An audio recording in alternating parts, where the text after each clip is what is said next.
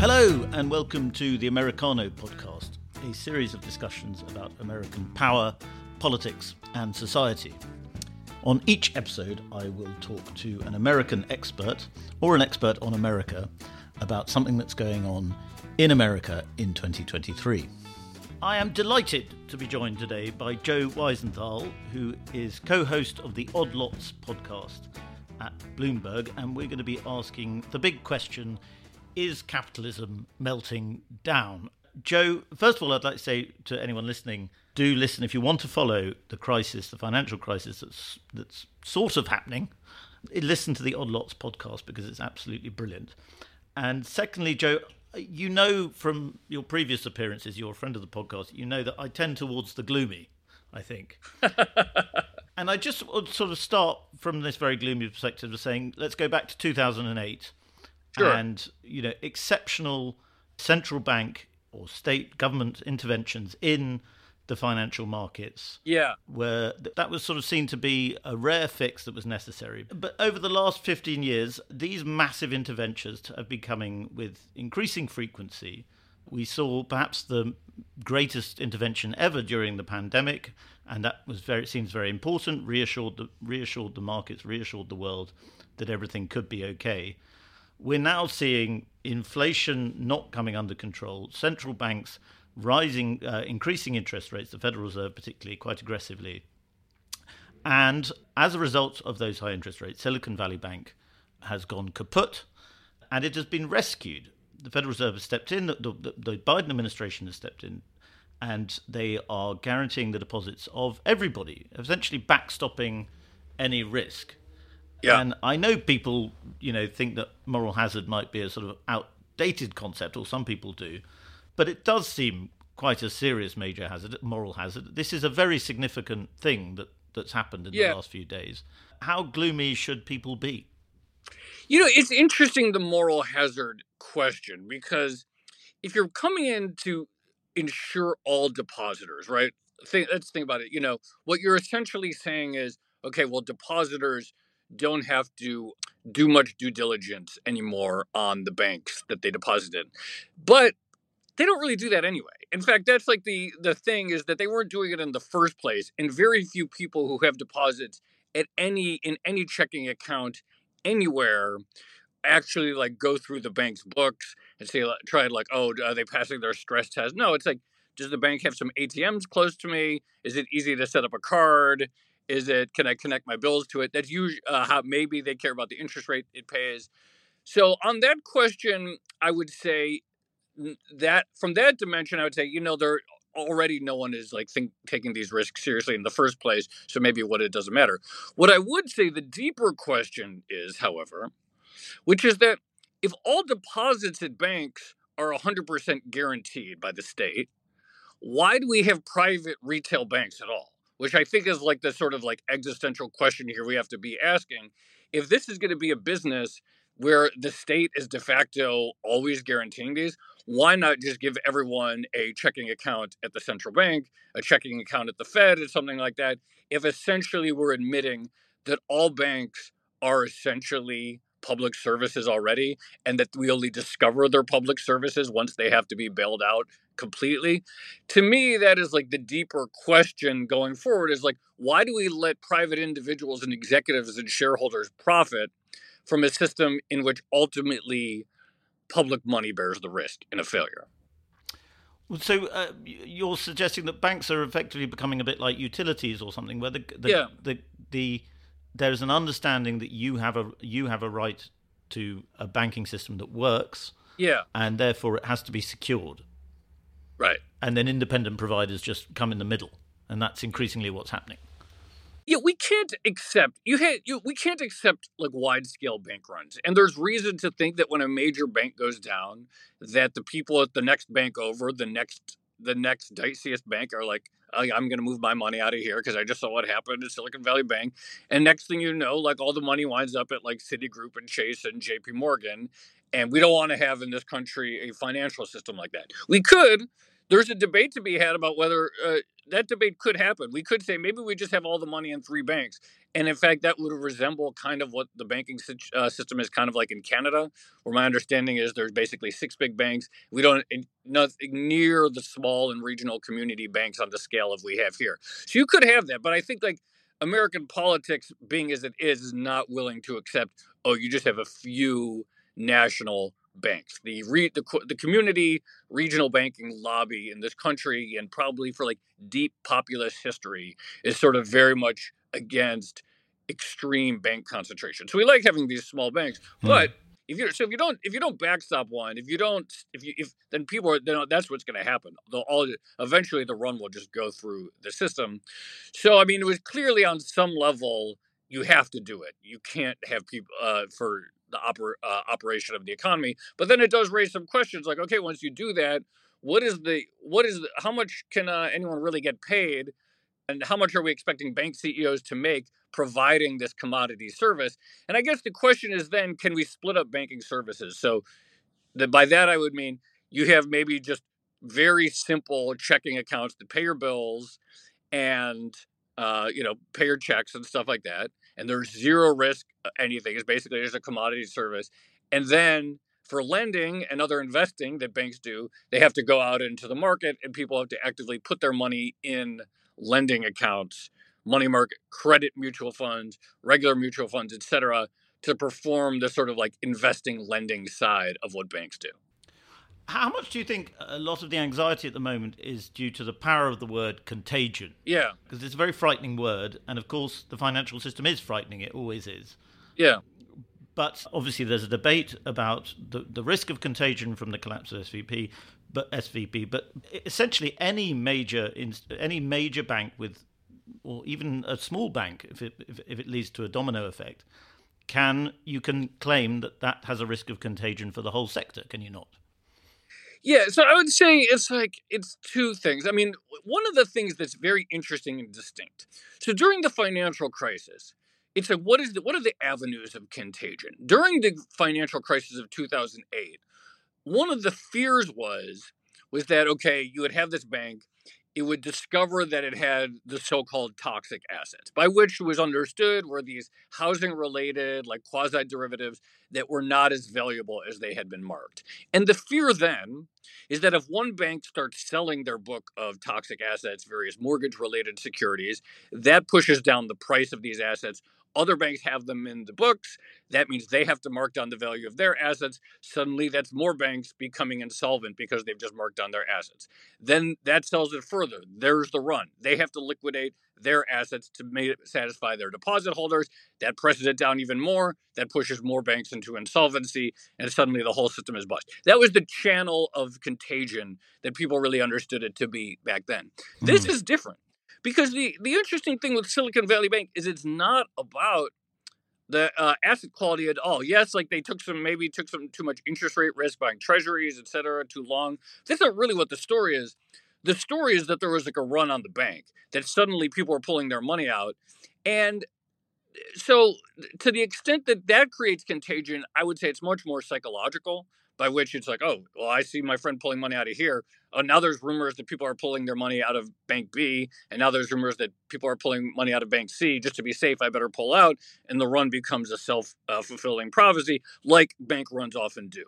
But it is a different mode of contagion than we understood it to be in 2008. And I'll just make one more point on this. One of the interesting dimensions with Silicon Valley Bank is this high concentration of depositors that were businesses that had uninsured deposits, so people who have more than the $250,000 deposit insurance, and businesses all in the same industry, tech startups, and businesses all in the same industry that all had the same two or three investors. And if the two or three investors in all these startups, say folks like Peter Thiel, whom it's been reported told his portfolio companies to get out, then really the issue is the real story is that not that the bank had particularly risky exposure on the asset side, it's that it had risky exposure on the depositor side, because in the end, it was basically like Peter Thiel and maybe Mark Andreessen, or a few other words, only real depositors in reality, because they can put out the word and say, get your money out of this bank, and the bank is finished. It's game over overnight. And I don't think the bank as a risk factor, or the regulators examining the bank, they probably looked at the asset side, or the assets like, okay, this treasury is not great. But the risk that I think everyone missed and just was not engaged with was that they had this extremely concentrated, very flighty deposit pool that could leave with the whims of 2 or 3 powerful individuals. So it's about whales. If the whales decide to escape, then which then raises another question, which is, what bank wants these deposits now? Because you think, typically speaking, every bank wants all deposits, right? But it's like, if it's whale deposits, there's an interesting phenomenon in stock trading in which retail investors trade for cheaper commissions than professional investors. And the reason is that retail investors tend to be noisier. They tend to do things, and they don't know as much. They tend to move in random directions, so they cancel each other out more. So to service retail traders is actually cheaper. Whereas if you're trading with professionals who maybe all flow in some direction, who are more likely to have an information edge, then you might charge them more. I think there could be an interesting analogy here where, like, individual household deposits, you want as many of those, because if you and I both join a bank, like, maybe I'll leave the bank because I move cities or something like that, or some other reason. And if 100 of us like join a bank, like, we're all going to either stay with it or leave it for different reasons. If 100 companies join, all become depositors of a bank, and they're all in the same industry, so they all have ups and down fortunes at the same time, and they all have the same 2 investors who are all in the same WhatsApp groups telling them, hey, maybe this bank isn't great.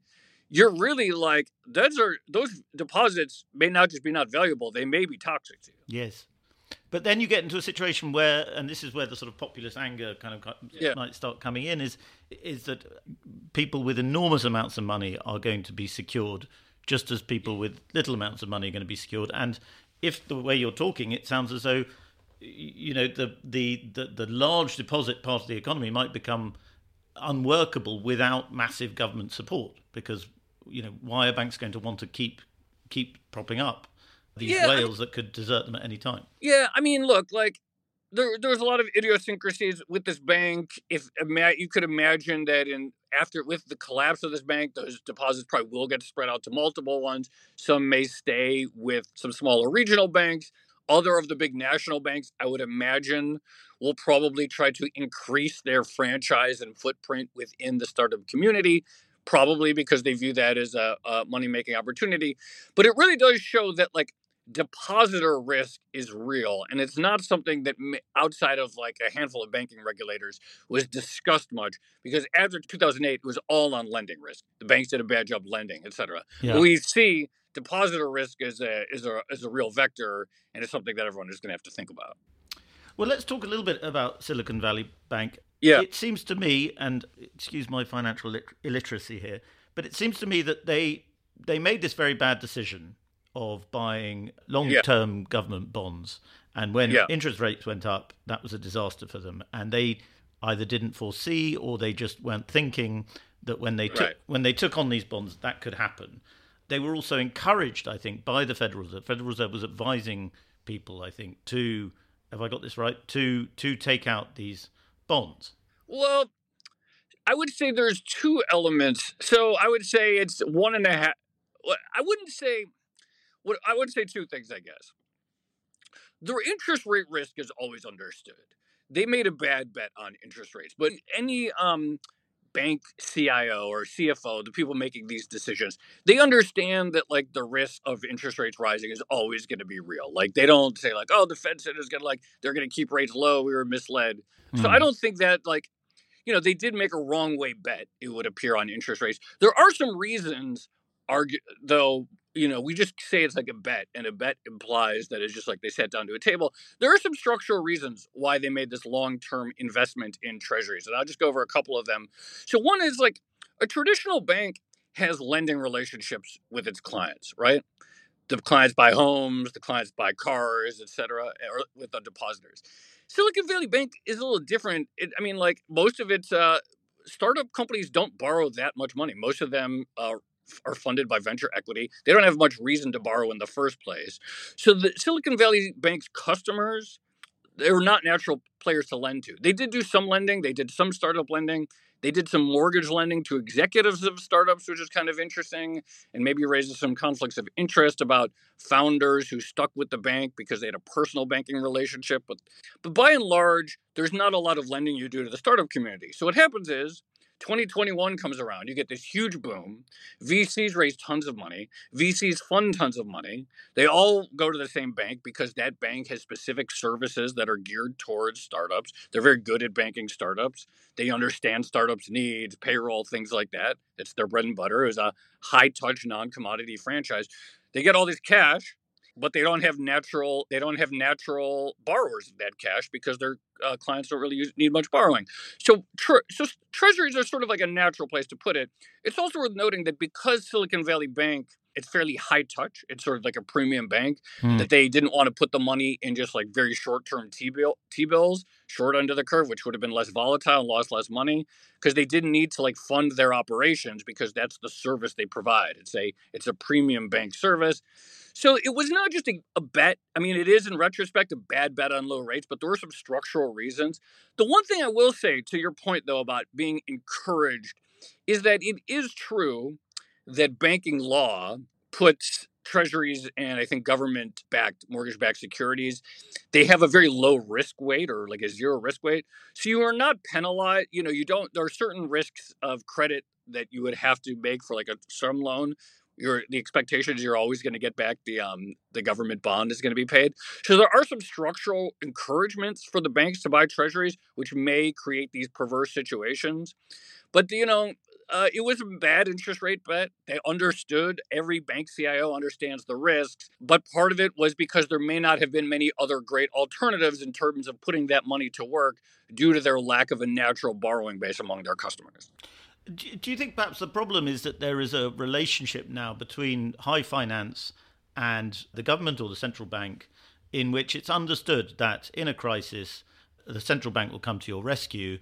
And then when you're in a very good position, as Silicon Valley Bank was at the height of the 2021 with the sort of post-pandemic boom in Silicon Valley and so on, that you almost give something back.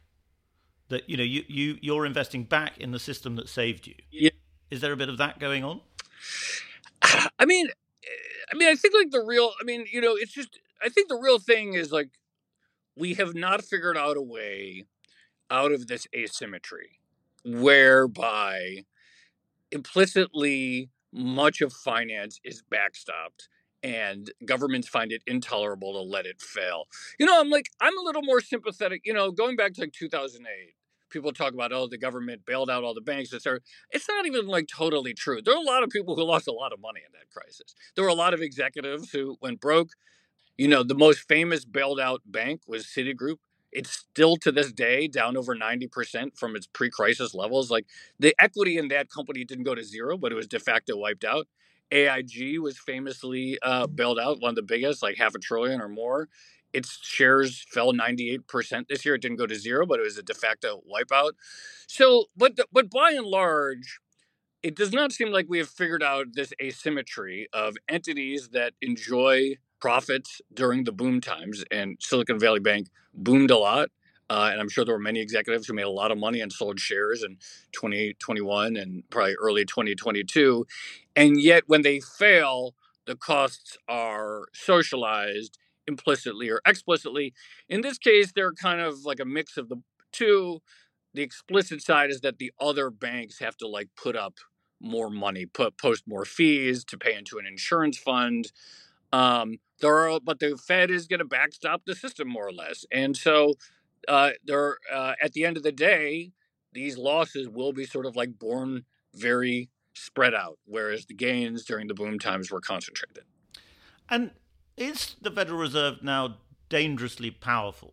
Yeah. In that you have a handful of unelected people essentially backstopping the entire economy, and the entire economy is increasingly reliant on what they do and when they do it.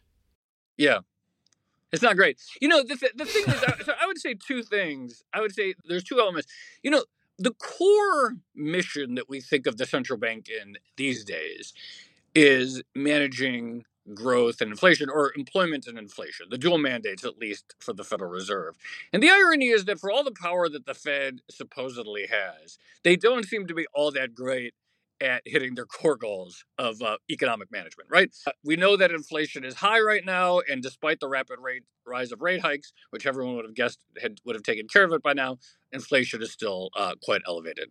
So they don't seem to have the power to handle that. And then post-Great Financial Crisis, for years and years and years, we had elevated unemployment, and they were missing their employment target, and they did not seem to have the tools available to boost employment. So for all the talk about how powerful they are, the irony is that on the two sort of core things that we assign the Fed to do, they seem to be weirdly impowerful. Now, where they have accumulated extraordinary power is in anything having to do with financial markets broadly, and basically becoming the implicit backstop of more and more aspects of finance. Aspects of finance that were understood to be risky are now presumed maybe to have some sort of like federal government guarantee that's lurking back there. So I think there is a subsidy there. And then the other big element, and we see it a lot, and I think it's with the BOE too, but certainly with the Fed, is these fights over, well, should the central bank have a climate mandate, or should it be involved in some of these other questions that historically were definitely not considered central bank issues? And what I think is going on there is we just sort of accept that elected officials, at least in the United States, by and large, can never get anything done. And so people say, well, like, what is one entity in Washington, D.C. that appears to have some unilateral power, here appears to have some unilateral financial power? Can we put pressure on them to do something about X because we have no confidence that the political system can respond in an agile manner? And so what happens is the central bank gets involved in more and more and more things. The way I liken it to is like some sort of like heat sink or political sink, because we have so little feeling that like elected officials actually like pass things in a timely manner. We try to wedge them into monetary policy because, well, at least the Fed is one entity that can move unilaterally. Yes. And I think you dared to suggest, I may have got it wrong, but I think you dared to suggest on Twitter that this had avoided the culture war, I think on Friday, did you? Yeah, no, well, it's coming. It's coming. I mean, it was inevitable you were going to be wrong on that, but it was a brave thing to say at the time. Yeah. So I do think, I mentioned, like, in the U.S., we have a really different banking system than, say, Canada, which I think is really just like 5 or 6 very big banks, and that's kind of it. There might be some smaller banks. In the U.S., we have some, like, very big banks. But we also have, like, tons and tons and tons of regional and community and small town banks, etc. And I think that is, like, a sort of populist legacy of the United States. The fact that like there is probably this deep distrust across much of the United States for like big finance, et cetera. And I think that's like an old feeling. And so I think that helps explain the proliferation of small banks. The small bank lobby in the United States, the community bank lobby, is perceived to be extremely strong, extremely influential in DC, because every representative has some bank in their district that has an outsized role to play, outsized donations, et cetera, and the representative does not want to anger them. So for all the political power of the big banks, there's a wide perception that community banks are actually also extremely powerful in DC. And I think people are going to look at this Silicon Valley Bank thing, and they're going to be like, well, do we have too many banks? And you could imagine, like, I don't know, like the Vox.com types. I don't know, like, what the equivalent is. But sort of these like wonky people who like, read academic papers, and they'll like publish, you can imagine them publish something like America needs to reduce the number of banks it has by 90% according to this study because we're like overbanked or something like that. And then that will become the liberal position. And then the conservative position was like, they want you to just bank with Jamie Dimon and all his like DEI initiatives that they have at JP Morgan. And it seems inevitable that is going to become this sort of like culture war dimension to bank politics going forward. I mean, I don't think it's quite crystallized yet, but it's inevitable because everything becomes that these days.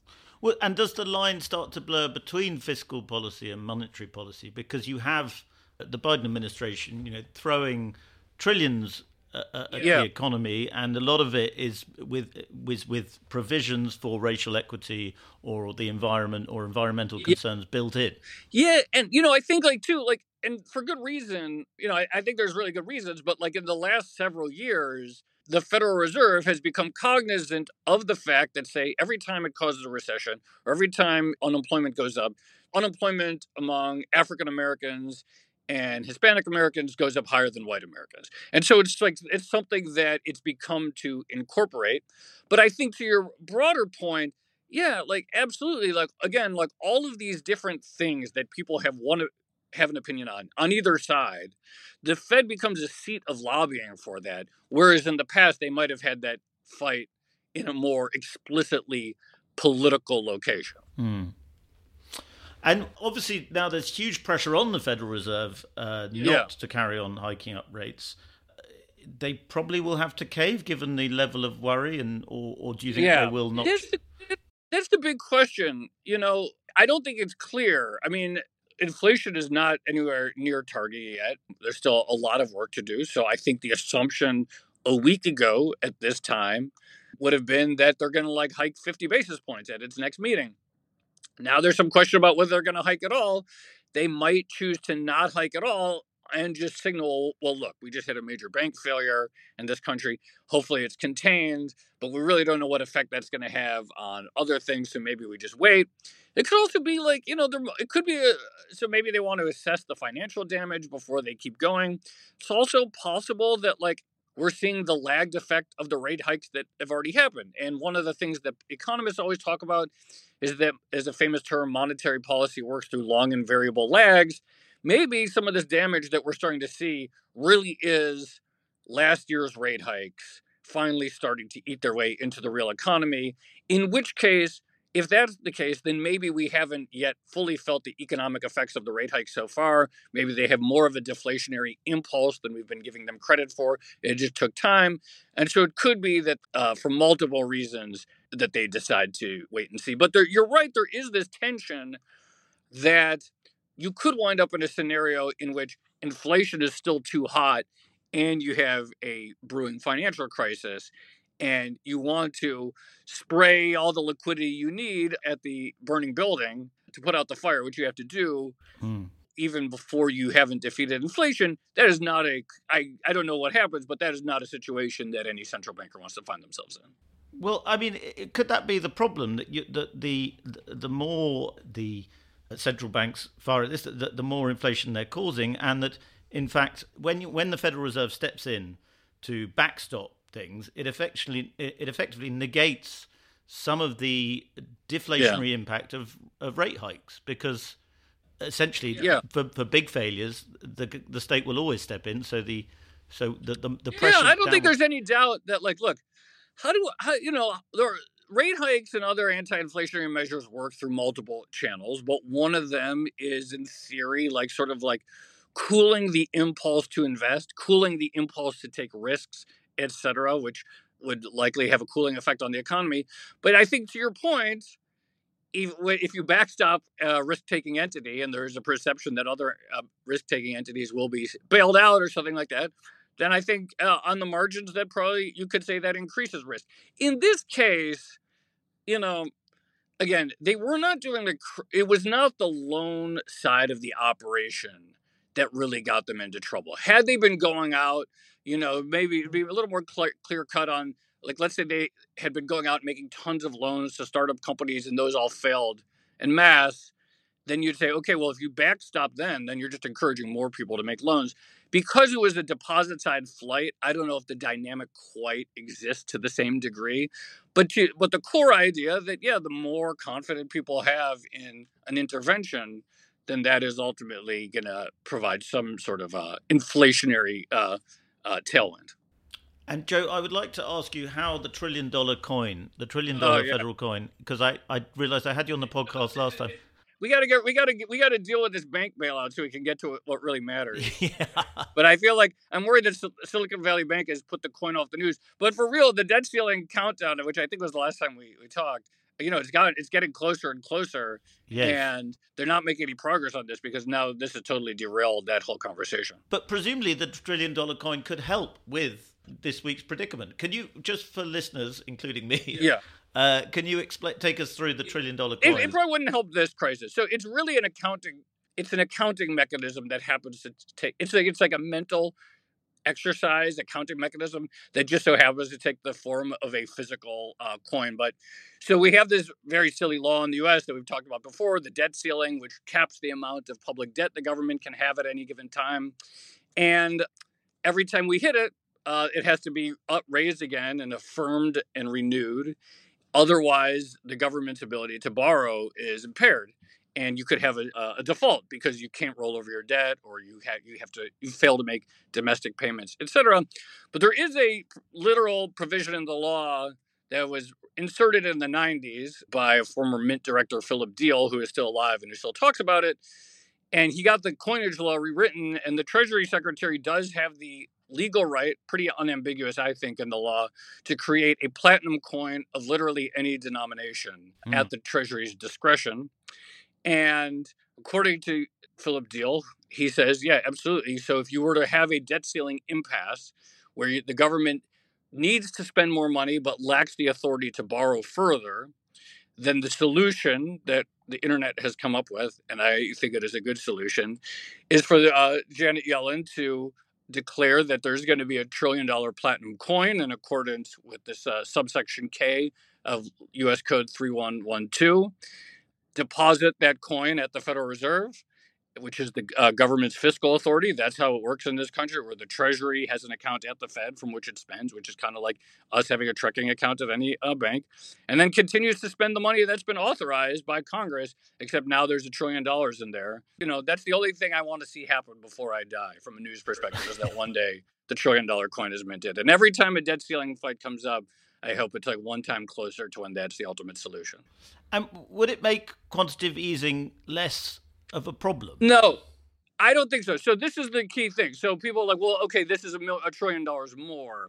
And I would argue that it really does not have the inflationary impulse that people think, because ultimately the reason we have inflation now, or the reason inflation is a thing, is there's this view that there's a certain amount of real goods and services that the economy can produce at any given moment. And there's a certain amount of demand for goods. And if demand is high, and if dollars in the economy are high and supply is constrained, then the price goes up and you get inflation across the board. The thing is that the spending that this coin would facilitate, the government spending that this coin would facilitate, is only spending that the Congress has already authorized. The Congress has already said, this is the amount of dollars that we're willing to enter into the real economy to buy goods and services that we will pay for over the next year, or over the next X period of time. So it doesn't really introduce any new money into the economy. That core supply-demand equation, in terms of how much dollars there are to buy things, how much goods there are to sell things, which sets the price. It doesn't really change the dynamic. It's really just like an accounting change of how that money gets into the system. So from a sort of monetary QE perspective, I don't think it's as problematic as it might first appear, the idea of some silly Venezuela or Zimbabwe-like financial instrument.